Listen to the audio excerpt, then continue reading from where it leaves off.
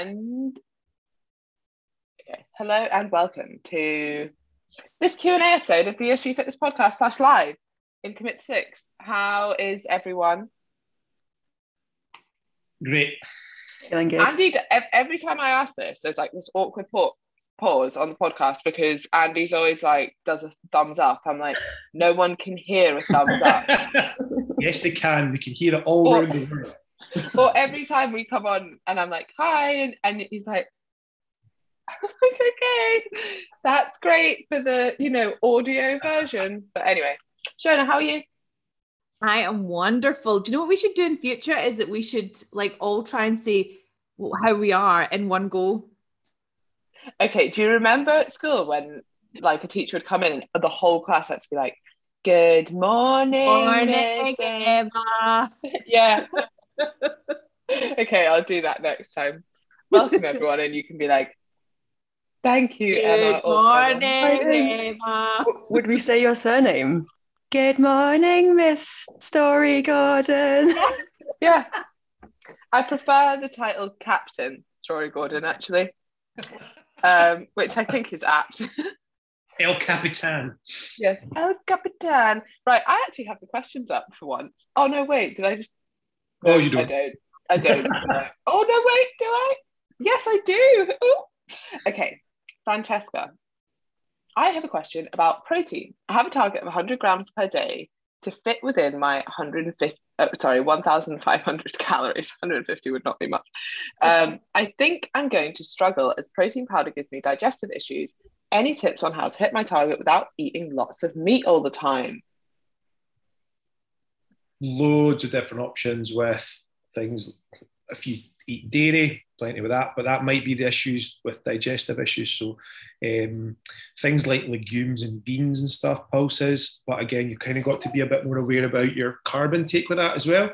But this is also a really good question to chuck up on the group and actually open it up to the forum, because as 4 coaches, we'll give you the same answers, but you might get some absolute crackers from other people who are like, actually, do you know what? I've got the same issues. This is what I do.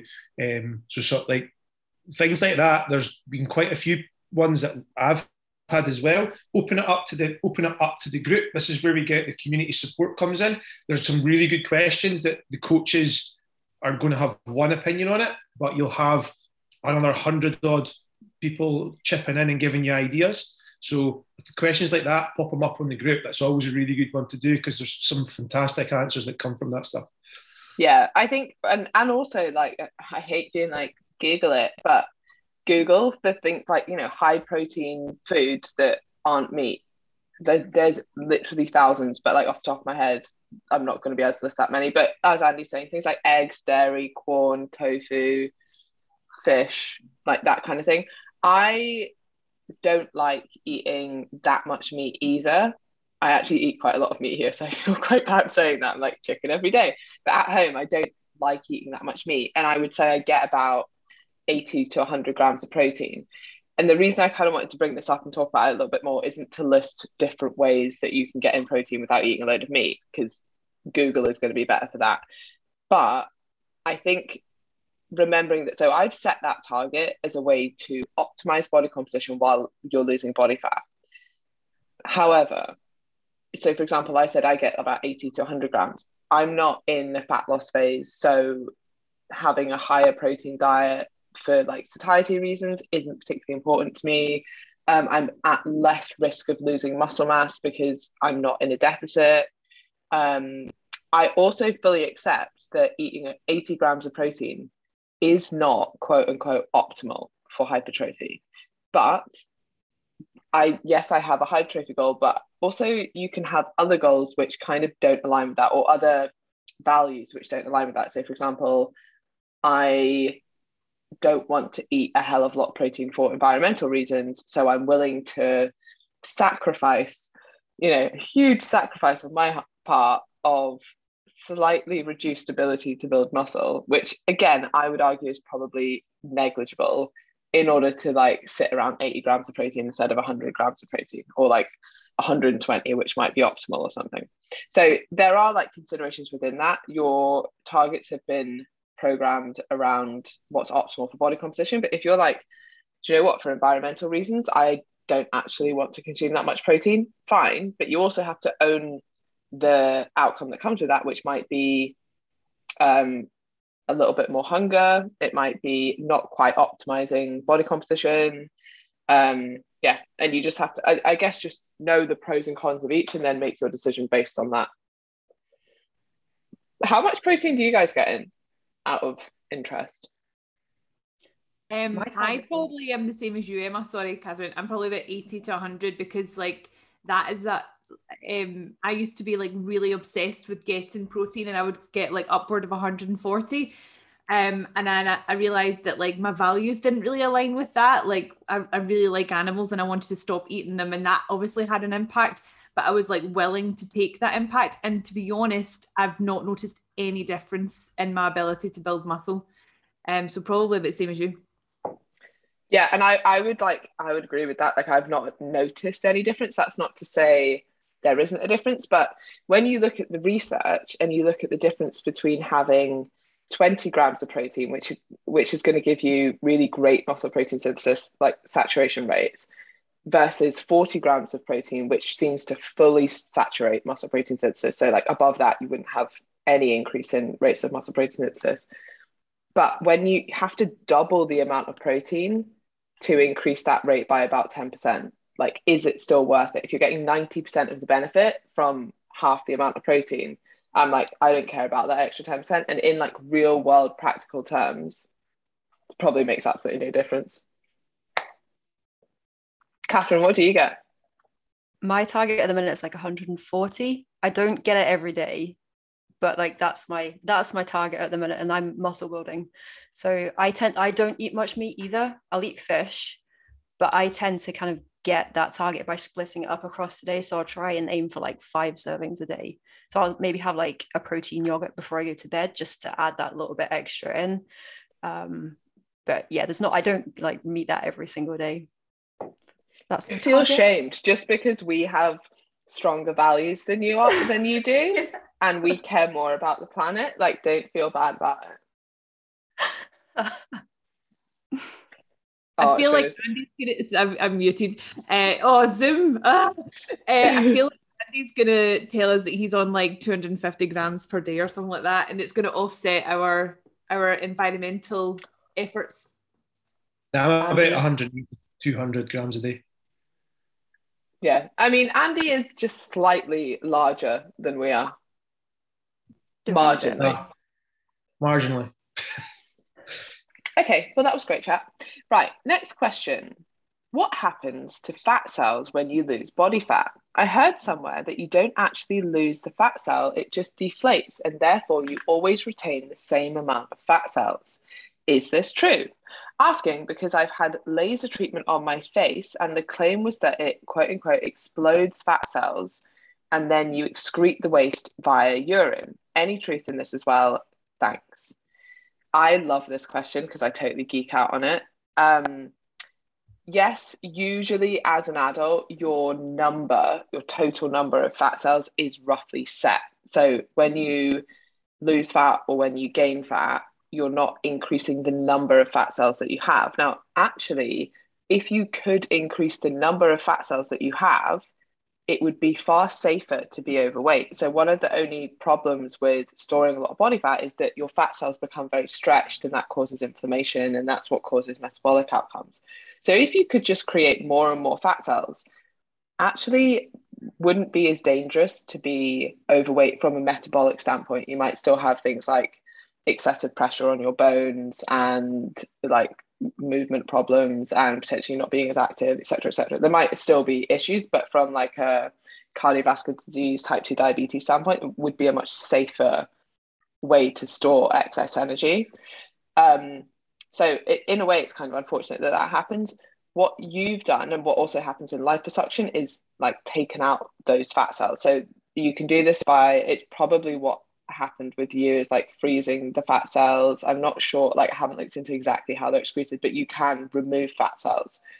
The problem with that, which I'll come on to because it won't be a problem in your case, but the problem with liposuction is if you think of the total number of fat cells you have as your ability to safely store body fat and then you've taken away some of that ability, then you will get metabolic complications or the stretching of these fat cells at a lower body fat percentage than you would have before. So if you have liposuction and you don't change your lifestyle, and then you end up still eating in a surplus, you are now in a worse position from a health standpoint, because you don't have any safe place to store that fat. Now you've got stretched fat cells, and it tends to accumulate more around your organs. So visceral fat, which again, we know causes poorer metabolic health outcomes. So that's why actually liposuction is a really, really, really bad idea.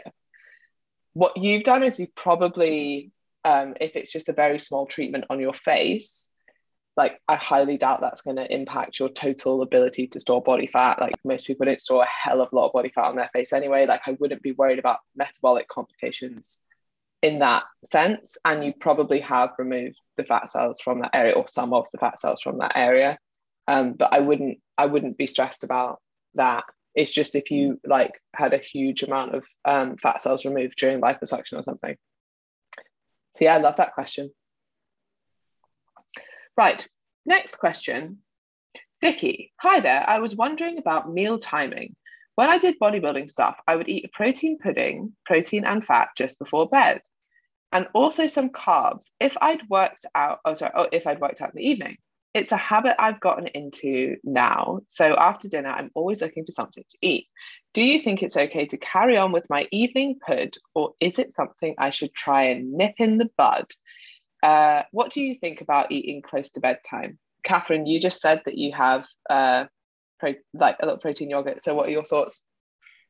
First of all, the rhyme in there, impeccable. It was great. Yeah, I think for me, the reason that I have like an extra portion of protein before I go to bed is just that I can meet my protein target and I can distribute it across the day. Like I wouldn't say that it's either a good thing or a bad thing, and it completely depends on like whether you like enjoy eating before bed, whether you have any digestive issues before you go to bed. But in terms of like fat loss, it's not going to impact your results if you say you ate closer to bed. The only thing I would say is that some people like will have a habit of snacking in the evening, which then maybe potentially pushes them over their calories, which is in some cases like some people might want to avoid eating in the evening if they then like eat too much. But yeah, I wouldn't say it's necessarily a good thing or a bad thing. If it helps you get in your protein, then great. Yeah, and it doesn't sound like this is an overeating thing. It sounds like quite a controlled thing. Like I really look forward to this in the evening before I go to bed. It doesn't sound like it has negative connotations for you. It's like this goes one of two ways as well. Like some people are like, oh, if I eat protein or if I eat anything before bed, and I found this more recently. I used to be able to eat and then just go to bed, but now if I eat within like an hour or two before bed, like I really don't feel that great. I don't sleep as well, or I struggle to get to sleep. So figuring out like if it's impacting your sleep, it doesn't sound like it is. And I know some people that are like, eating something before bed actually helps me sleep. So this isn't like a set thing.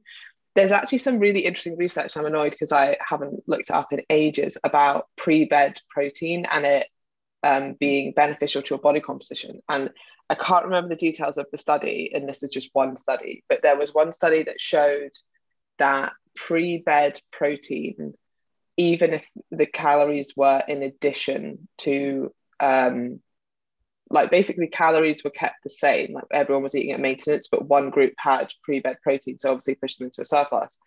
But that actually went more towards muscle mass than it did body fat. And I guess part of that is normally you've got this fasting period overnight where you're not stimulating muscle protein synthesis. And like I would say from a truly, and this is like getting into the minutiae of like bodybuilding and potentially why your previous coach who was a bodybuilder suggested that you do this, but you've got this gap between when you go to sleep or your last meal and when you wake up and have your first meal of essentially not stimulating muscle protein synthesis. So if you can have protein before bed, and if you have it with fat, that might be slightly slower digesting as well. A lot of people used to, like Andy, you'll know this, but bro bodybuilders, what they have before bed, casein. Yeah, because it's like a really slow release protein. I wouldn't like, I think that's just like a bit gross because I would just feel a bit gross with it digesting, but having protein before bed, yeah, there is evidence to have protein before bed, like that would be beneficial. So I wouldn't, unless it's causing you any negative side effects, I actually think it's probably a net positive. Yeah. I think as well, when you've got overnight, obviously your body will be trying to repair and recover as well. So that extra serving of protein will potentially give you a little bit more bang for your buck when your body's main focus is repair and recovery. But yeah, casein was, because remember, casein was bandied around as like the next holy grail at one point. And I just always found it tasted like absolute shit. It was just it was like grainy protein. It's like really sandy. And I ended up just, if I needed extra protein, then just take a normal whey shake. It suits me nicely. Yeah, and I think the main benefit was that it's slower release, but actually its amino acid profile. Protein with milk, bit of fat in it, it'll slow it down. Yeah, exactly what I was going to say. Like the amino acid profile of casein isn't as good as whey anyway. So yeah.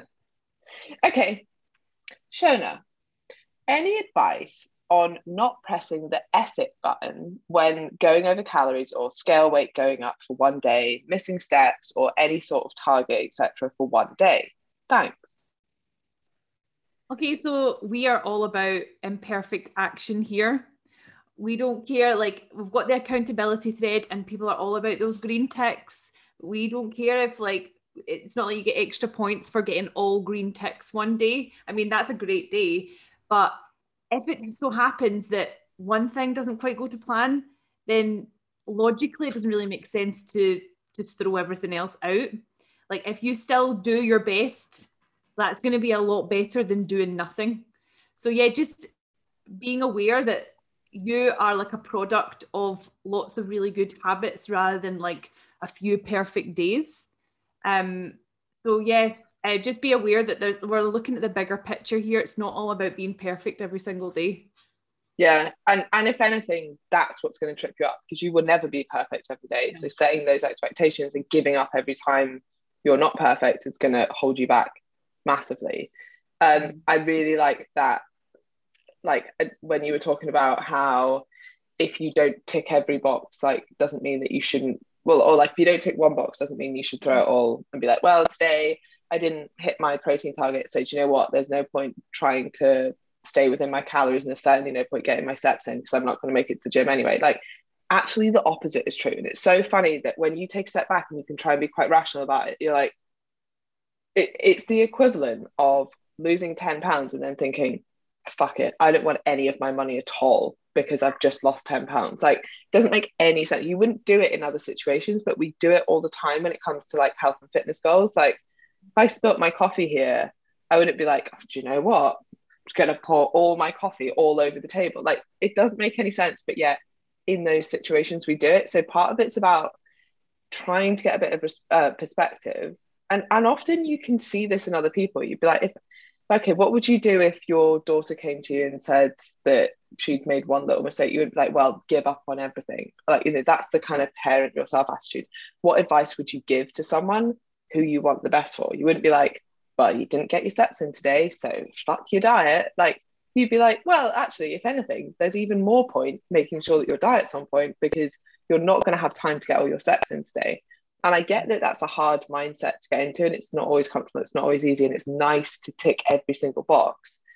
But if you want to get results, you have to move away from that. Like, you have to practice imperfect action. You have to accept that not every day you will hit every target, but it's still worth doing more. Like, even if you're like, I'm not going to hit 10,000 steps today, but I can get 8,000 instead of what I'm currently on, which is 6,000. That's so much. Okay, great. That means on average over the week, probably still going to be able to get to that 10,000. That's why we focus on averages over time, so that you're not like, oh, well, I've not done today, I'll just do tomorrow. And this is why we'll always call people out when they're like, if we say, oh, how are your steps? Did you hit your target? Yeah, I normally hit it for at least 5 days a week. I don't care. Like, we could not care how many days you hit it. We care on average what's happening, because that's what's going to dictate your results. At the end of the week, your fat loss results will come from the average of your energy expenditure and your energy intake over time, not how many days a week you hit your targets or how many days a week you didn't. They will obviously coincide, but in general, like, you could get incredible results from not hitting your steps all week, so 6 days of say like 9,000 steps, and then one day of whatever it would equate to, like 16,000, that's your average hit. Doesn't matter that technically you didn't hit your steps for 6 days a week. That's irrelevant because we're looking at the averages. Yeah. Anything to add, Andy? It's tying the emotional status or the emotional connection to things like scale weight and stuff like that. Just because, you know, you've not hit your steps, there's no reason to be emotional about it. And I think it's because obviously people are coming from a place where they've potentially failed at fat loss in the past, and it's been tied to emotion all the way through. And what we're trying to do is we're trying to break that connection with emotion and the scale weight, emotion and food. These things aren't linked, but we link them together because we're trying to break that connection. Sorry. That's what we're trying to do, is we're trying to break that connection so that people start to look at it a little bit more logistically and go, actually, you know, exactly as Shona said, you know, you're better doing something than nothing. Like, that's kind of how you've got to look at it logistically rather than from an emotional standpoint. Tracy's just said something which doesn't apply to any of us. Well, actually, probably applies to me, given I'm in Mexico. It says, one hot day doesn't make a summer. And it's like, in Scotland, it really does. Like, that's it. That is the summer. Yeah, the one hot day is the summer. But I get what you're trying to say, Tracy, and I agree, largely. Okay, sweet. Samuel's just saying the community spirit in this group is brilliant. Well, can I quickly jump in? So remember moving on. So remember we had Bex on last week about her wedding, etc. We had the question about her wedding. So she's messaged me on Instagram. Hey, managed to listen to the first part of the live yesterday when you guys discussed my question. I've not had the chance to acknowledge it as the Wi-Fi here is a little slow and Facebook seems high maintenance in the Wi-Fi stakes. Just wanted to say thank you to you all for your advice. We got our full wedding pics back today and they're absolutely stunning. But again, I got a whole upset with photos that they didn't manage to get the right setup, etc. I was really upset that I couldn't shake, which again is ridiculous amongst the backdrop of how amazing the photos are. I sat and thought of your advice and on the importance not of photos, and had a bit of a word with myself, and it has really helped. So just a big thank you for your rational thoughts. And she's also decided to take some time away from the gym and she's going to focus on her steps while she's on her honeymoon. Great Good choices. Where is she on her honeymoon? Mexico, I think. Oh, it's just down the road. Probably in Tulum. Down the road. You're in Mexico, so it's not down the road. It's on the road. It's down the road for us. Right. Next question. This is a goodie. Emily. There are days in my life where I've gone wildly over on calories to the point where I would have to severely restrict on other days to meet the weekly average. Severely restricting never ends well for me. I'd just like to point out here, that is great. Like, even that in itself is like, I've noticed that actually severe restriction, surprisingly enough, doesn't go well. So I'm like already impressed that you're like, so I'm not doing that. So anyway, she says, therefore, I'm trying to just get back to normal daily calories the next day and forget about the one rogue day. However, I can't forget that one day, and it always makes me feel extremely disappointed that will be another week where I won't make any progress with fat loss. Obviously, it's not every week, but any advice on how to reframe this thinking? Or is it simply a case of accepting that the weeks where you do have highly caloric days will have an effect on your progress, and that's the choice you have to make?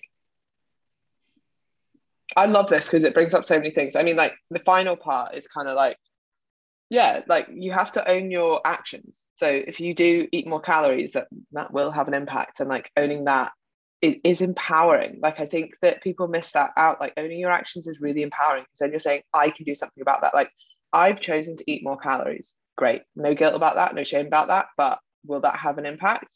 Yeah, of course it will. Like, that's just the way things are.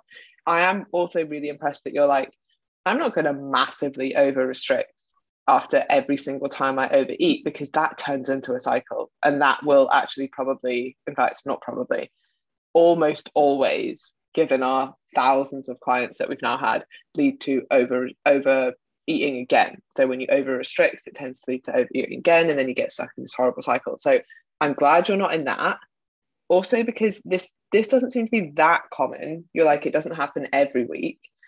But what I would do is I'd sit and reflect, and I'd be like, why is this happening? When does this happen? Is there a pattern to it? If it's simply something like, yeah, every few weeks I end up going out with mates, we have a night out or something. If you can foresee that happening, then actually what is quite a sensible thing is being like, I'm going to save 100 calories every day this week because I know on the weekend I'm going to eat a bit more. That's pretty sensible. Then you're not massively over restricting and overindulging, and you're doing it like in preparation as opposed to in hindsight, which tends to work much better. What was the other thing? Yeah, but if you find that, you know, it's not that, it's just overeating for some reason, is it boredom? Is it when you're emotional? Is it when you're extremely tired? If you're saying it doesn't happen every week, like, is it once a month? Like, could it be hormonal related? Like, once you figure out why it's happening, then you can come up with a solution for it, or then you can manage it much better, rather than just like, if you don't figure out the why, you're almost a victim to it. You're like, sometimes this happens, don't know why, don't know how. Like, you can't find a solution until you figure out what the root cause of the problem is. So that would be what I would do. I'd sit down, have a bit of a reflect, like, is this a bit of a pattern? Can I see any common denominators here, that it always happens at this time of the month, or that it always happens when I'm really tired, or that it always happens when I've had an argument with my boyfriend? Like, could be so many things. If you can highlight what it is, then you can make a plan to overcome that.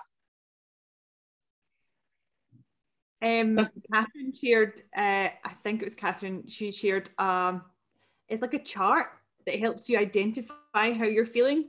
It's like a circle. Did you share it, Catherine? It's on EIQ. It's about emotional granularity. Right, okay. I really like that chart, and I've shared it with a client recently because she finds it's like 2 hours in the day where she's like kind of feels a bit anxious, a bit bored, and she's like, what she does is she overeats during those 2 hours. And what I find with that chart is it'll help her like identify, because it starts off at quite simple emotions and then it like spreads out, and even just like being able to identify and name what you're feeling in that moment is really, really helpful. Because like, I know we're all adults, we're all like quite in tune with ourselves, but sometimes it's really hard to identify like what it is you're feeling and what is causing it. So can we share that in the group perhaps? Yeah, absolutely. I think that is a really good point. I think most people struggle with that because they just they hear like a word like anxious and they're like, yeah, that's how I feel. And it's actually, sometimes it's not anxious, it's something else, but you don't quite have the right word or the right way to describe that. And actually, even just like you say, like delving into that, what am I actually feeling? It's not just sad, like that there's more to it, there's like something else to it. And then once you get to the bottom of that can be really useful as well. Okay, Rose is saying, hi all, joined halfway through, so apologies if already asked. Firstly, this is already changing my life and mindset, so thank you. Re-protein, I'm struggling to meet 100 grams for not a very fit person / active gym goer. Would you recommend shakes or powders, or continue looking at more protein rich food? The research continues. We did actually speak about this at the start, so after this, go back and look at the start or listen back on the podcast. But one thing I'll pick up on this is, just because you're someone who doesn't go to the gym very often, or what do you say, not a very fit person, doesn't necessarily mean that you need less protein. And you could actually argue that you need more. If you think of like, what are the two things that stimulate muscle protein synthesis? Exercise and dietary intake of protein. If you're not exercising that much and not stimulating that much protein on that side, then if anything, you might want to make the most out of stimulating muscle protein synthesis on your nutrition side. And this is true. A lot of people get injured or have COVID or can't go to the gym for numerous reasons for a period of time. And then they're like, yes, I just stopped eating as much protein and I stopped taking creatine and I stopped doing it. And it's like, if you're taking away one of the primary stimuluses of muscle protein synthesis, surely you want to make the most of the other one, i.e. your nutrition side. So Andy and I spoke about this post-surgery, and it's like, yeah, if anything, we're going to increase my protein intake for this period of time where I'm inactive, because that's going to help me spare as much lean muscle mass as possible.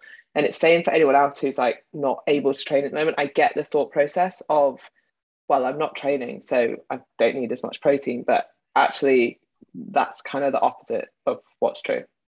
Yeah, so the same thing as when you start talking about getting into like the sort of elderly population about increasing their protein. They're not going away and squatting 400 kilos stuff. Well, some of them probably will be, but the reason that they're taking extra protein is to hold muscle mass and to be able to help repair and recovery. It's not anything, they'll probably train even less than the average Joe. So, there's a reason behind that. So, yeah, and I mean, added to that in the elderly population is anabolic resistance. So you're not as sensitive to the stimulus of muscle protein synthesis, either via nutrition or via exercise.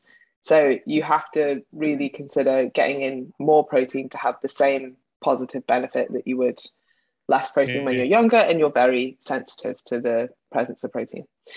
So yeah, older people need more protein, but you're right. Most people are like, I don't go to the gym. I don't need that much food. And like your appetite tends to suppress a little bit as you age as well. So they're like, it's hard to get your grandma to eat protein, but it's the best thing for her. I think also looking at that question as well, you don't need to take protein shakes. I think a lot of people do sort of, it's a nice addition. It's supplementary, which, as the word suggests, is in addition to what you currently do. The best way to start looking at this kind of stuff is, this is why, things like planning your meals is quite handy, rather than just going in blindly and hoping that you're going to get 20 grams of protein. That's maybe the one thing that you do focus on tracking when you're prepping meals. And simple things like, simple people, get a lot of people are talking about like, oh, how do I increase my protein at meals? Have some more, like 150 grams of chicken rather than 100 grams of chicken, or whatever your protein source is. It's not difficult. You just need to increase the portion size, and you'll get more protein for your meal. And that's just down to planning and prepping. Like, as much as it can be a bit of a ball ache planning and prepping, sometimes it's necessary, and sometimes you just need to pull your adult pants on and just do it. If you're going to be able to work out how much protein you need in and you need to up it, you're going to have to work towards doing that. Yeah, you don't get results from the effort you didn't put in. Yeah, I think that's like the simplest and most useful piece of advice for protein, and I always kind of cringe giving it because it seems like so obvious, but you don't need 50 different sources of protein. Probably don't need to add in a different protein source. You just need to increase the protein that you're already having. So like the question at the start that was like, oh, how do I get in more protein without, what are alternative sources of protein? Like, you might not need any alternatives. You might just need to be like, yeah, do you know what? Instead of 2 eggs for breakfast, I'm going to have 2 eggs and 2 egg whites, and that's going to increase my protein serving.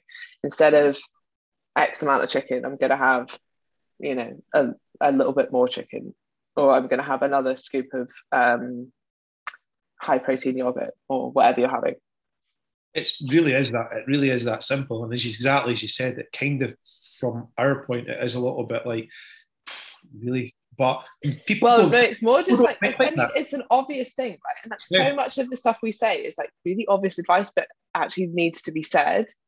Yeah. And it's just like, you just don't want it to come across as in like, we never want to be like patronizing, but actually sometimes just and it's not even that it should be patronizing. It's like you're so in your own head that sometimes it's really hard to see like what you need to see.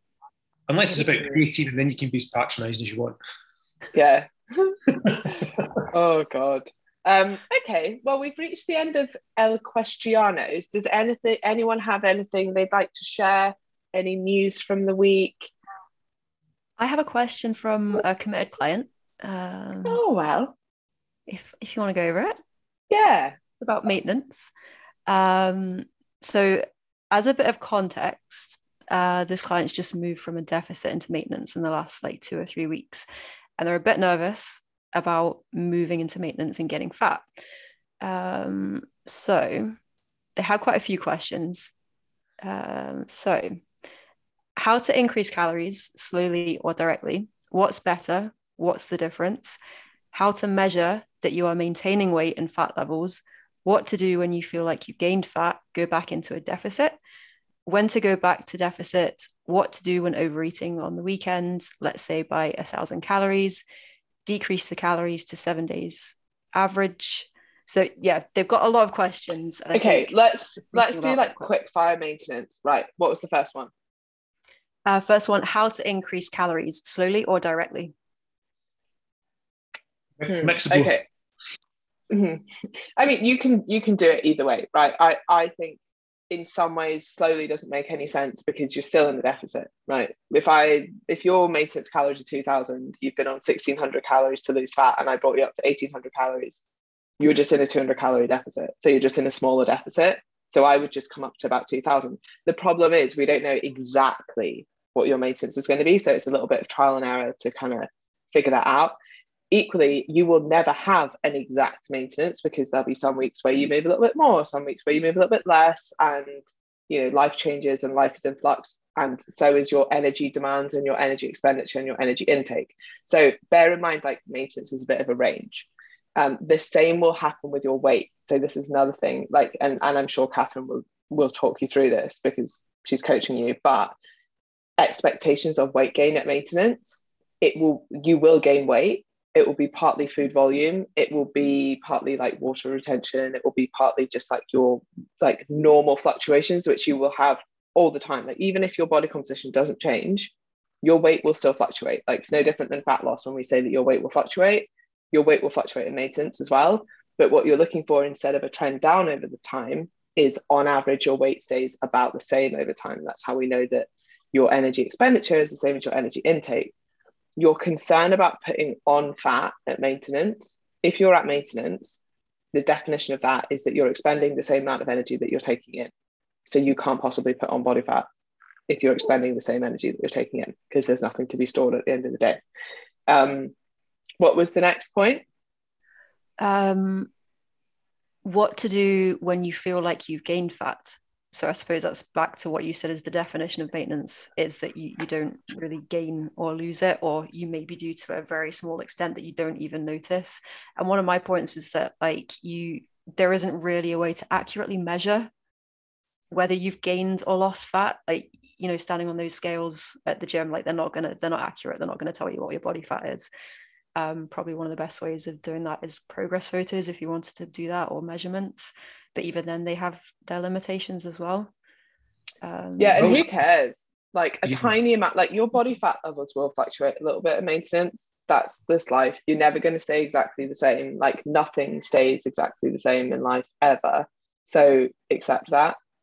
And if you find that so for example, like, I'm going to stay at maintenance now probably for about the rest of my life, but there might be like times, I don't know, after Christmas where I'm like, oh, I put on a little bit of weight. So I'm not going to jump back into a diet, but I'm just going to be a little bit more mindful, because I've noticed that I've started eating way more after dinner. So instead of continuing to do that, I'm just going to change it up a little bit, and I'm not going to do that. Like, it's, instead of huge dieting phase, it's like tiny tweaks that might need to happen. I mean, a good example of this is Hannah, who put on a little bit of weight over Christmas. Then she's like, oh, do you know what? I'm going to tweak my diet a little bit. We're 3 weeks in, and now she's back to where she was before. Like, it's not I'm dieting now and then I'm in a surplus again, and then this whole like bodybuilding cycle of bulking and then cutting and bulking and cutting, and like, that's completely unnecessary. But what you probably will do is make little adjustments and notice. You might be like, oh, I've changed jobs and now I work a completely sedentary job. Okay, we're probably going to have to change your calories because your energy expenditure is going to have gone down. Fine. Like, that's just life. We just make it work as we go. One of the things I would say about maintenance is probably the biggest head screw out of all the goals is sitting at maintenance. Muscle building and fat loss. Fat loss I always find easy, but maintenance, because you freak out. Like, that's a real big step to move to maintenance. Really good. It's a great place to be, but you will probably freak out more there than you will when you're in fat loss phase, because there are, potentially, as you say, your weight will be fluctuating at a slightly higher level, and you've been watching it going downwards on a trend. And a maintenance, as the trend is, it's supposed to be around about the same. So just relax, listen to Catherine for her little tweaks that she's doing, and trust the process like you do with every other goal that you set. Mm-hmm. And don't let that be a self-fulfilling prophecy of, oh, I'm going to freak out at maintenance. But you're right, like, sometimes it is, because having a direction is like more simple than kind of trying to stay roughly where you are. But it doesn't mean that you can't have a direction, you can't have goals. They might just be different. You maybe have performance goals now, or skill-based goals, like, oh, I really want to learn how to do a handstand, or whatever. Anyway, we always, like, I'm sure that people have heard me say this so many times, but I think it's so important to reiterate that people underestimate like maintenance as a goal. That is the goal. That's actually the goal for everyone. You might think, oh, the fat loss is my goal. You've lost fat before. Fat loss actually isn't that hard. It's maintaining fat loss that's hard. So maintenance is always the end goal for everyone, and is by far, as Andy's saying, like the hardest part, because I'm willing to bet that anyone who has tried to lose body fat before has lost body fat. They just couldn't maintain it. That's the difference. Like, that's what makes a successful diet. And actually, when you look at all the literature on dieting and how people define a successful diet, it's a follow-up period. So it's either 6 months or it's a year. Okay, yeah, we know that people can lose weight in 6 weeks. That's relatively easy, to be honest. It's the year later, what position are you in? Or it's the 6 months later, what position are you in? Who's regained the weight and who hasn't regained the weight? That's how you define a successful diet. So remember that when you're thinking, oh, maintenance isn't that important, or like, I think what happens a lot is people lose the weight they wanted to lose and then they leave. They're like, oh, well, I've achieved my goal, I'll just go and do it on my own now. That's actually the hardest part, is figuring out how to maintain that, figuring out how to live in a way that you can maintain your new body, because that's the whole point, is that you get the results and then you maintain them, not you get the results and then you slowly gravitate back to the position that you started in, and then you have to start all over again. And that's exactly what we don't want on Commit 6. Like, the reason that we're like, as cringe as it is, like, we want this to be the last diet you ever need, is because we're going to help you not only get results, but maintain results. And then I suppose like the whole mindset behind that is, when you've put that work in to kind of get over that nervousness of moving to maintenance, is you can put that focus on other places in your life that, you know, right, rather than that preoccupation around food and, oh my God, have I eaten too many calories when I've gone out for dinner? Like, you think about that less, and you can focus on other areas of life, which again is one of the big goals and one of the things that we love to see in you guys. Yeah. Agreed. Was there anything else on maintenance, or was that? One of the questions was about what to do when overeating on the weekend, by saying 1,000 calories. Yeah, this guy likes to go out for dinners at the weekend. It's like a big part of her social life, and yeah, so it's the same as fat loss, right? This averages over time. So if you're like, oh, my average calories are 2,000, just save some calories during the week so that you can eat out on the weekend. I would make sure it's not like, you know, because if you're saving 1,000 calories for a meal out, it's quite a big meal out. I mean, it's not, it depends where you're going. And if it's like very rich food, then maybe it isn't that big a meal out, but I'd just be quite careful not to over restrict during the week and then overindulge in the weekend, and just keep it like relatively balanced. Still, that sort of 20% rule is quite a good rule of thumb, which I guess you could save on a 2,000 calorie average. If you were saving 20% a day over the week, then yeah, like, you'll have a decent amount of calories on the weekend. So great question. Right, we've got a couple more. Gabrielle.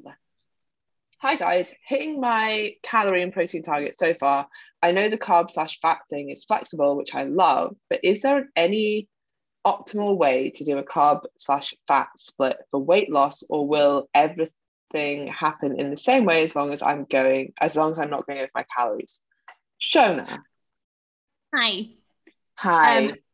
No, you don't need to. It's definitely a waste of time to like be micromanaging that. It depends on what you're doing that day, what you fancy eating, your personal preference. Some people prefer eating more carbs, some people prefer eating more fat.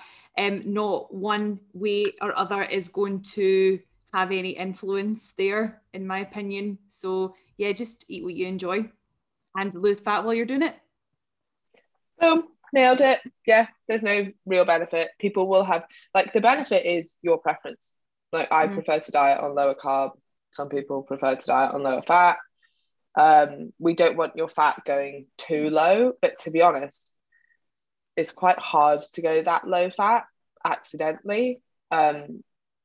Yeah, I mean, we definitely don't want you going below 0.5 5 grams per kilogram body weight kind of thing. And ideally maybe closer to 1 gram per kilogram body weight, but most people will habitually do that anyway. That's why we don't emphasize it too much, because you don't need to worry about it. It kind of just happens on its own. Okay, Sam, if our 6-week program is for weight loss purposes, will we get a maintenance routine / recommendation before we graduate? Yeah, I mean, we're always happy. Like, the idea is people stay, right? The people who get the best results stay on committed, and they form relationships with their coaches, and we get to know you really well. And yeah, like, I can't emphasize how important that is. And you can take what you learn in 6 weeks and apply that for the rest of your life. Most people need a little bit more support than that. And most people, by the end of the 6 weeks, realize the benefit of coaching and realize the benefit of having a team behind them, and that actually you probably overestimated what you could achieve in 6 weeks, but also underestimated what you can achieve in like a year of consistent effort. So normally people stay on, and we would suggest that's a great thing to do. Obviously, that's why we have the grad program. But if you're like, no, I'm going to leave now, then yeah, of course, like in your final check-in, we'll give you some advice to go ahead and go forward. Like, we, at the end of the day, we want the best for you, whether you're staying in the business or whether you're not. Like, that's like, yeah. I said, all of us spend hours a day trying to help people for free and answering questions for free. So you won't get as much as you do from coaching, but yes, of course, we will try and help you. Can you smell what Andy / The Rock is cooking? It's a t-shirt. Oh, okay. The Brahma Bull. Well, do you know what? Tracy's on your wavelength. Obviously, I'm not cool enough to know what any of that means. Yeah. Okay, well, great live. Excellent questions, guys. I hope everyone's smashing their first week. And yes, if anyone has any more questions, post them on the thread. And if not, have lovely days. Live your best life. Pop on to wherever you get your podcast from, iTunes or Spotify are now doing recommendations as well. So drop us a wee 5-star and make sure that you tag and share everything that you're putting on your social media if you've been listening. Yeah, we would love that. That really, really helps us. And then that way we won't have to have shitty ads which take up the first 10 minutes of the podcast. It's a win-win for everyone. Okay, bye guys. Ciao.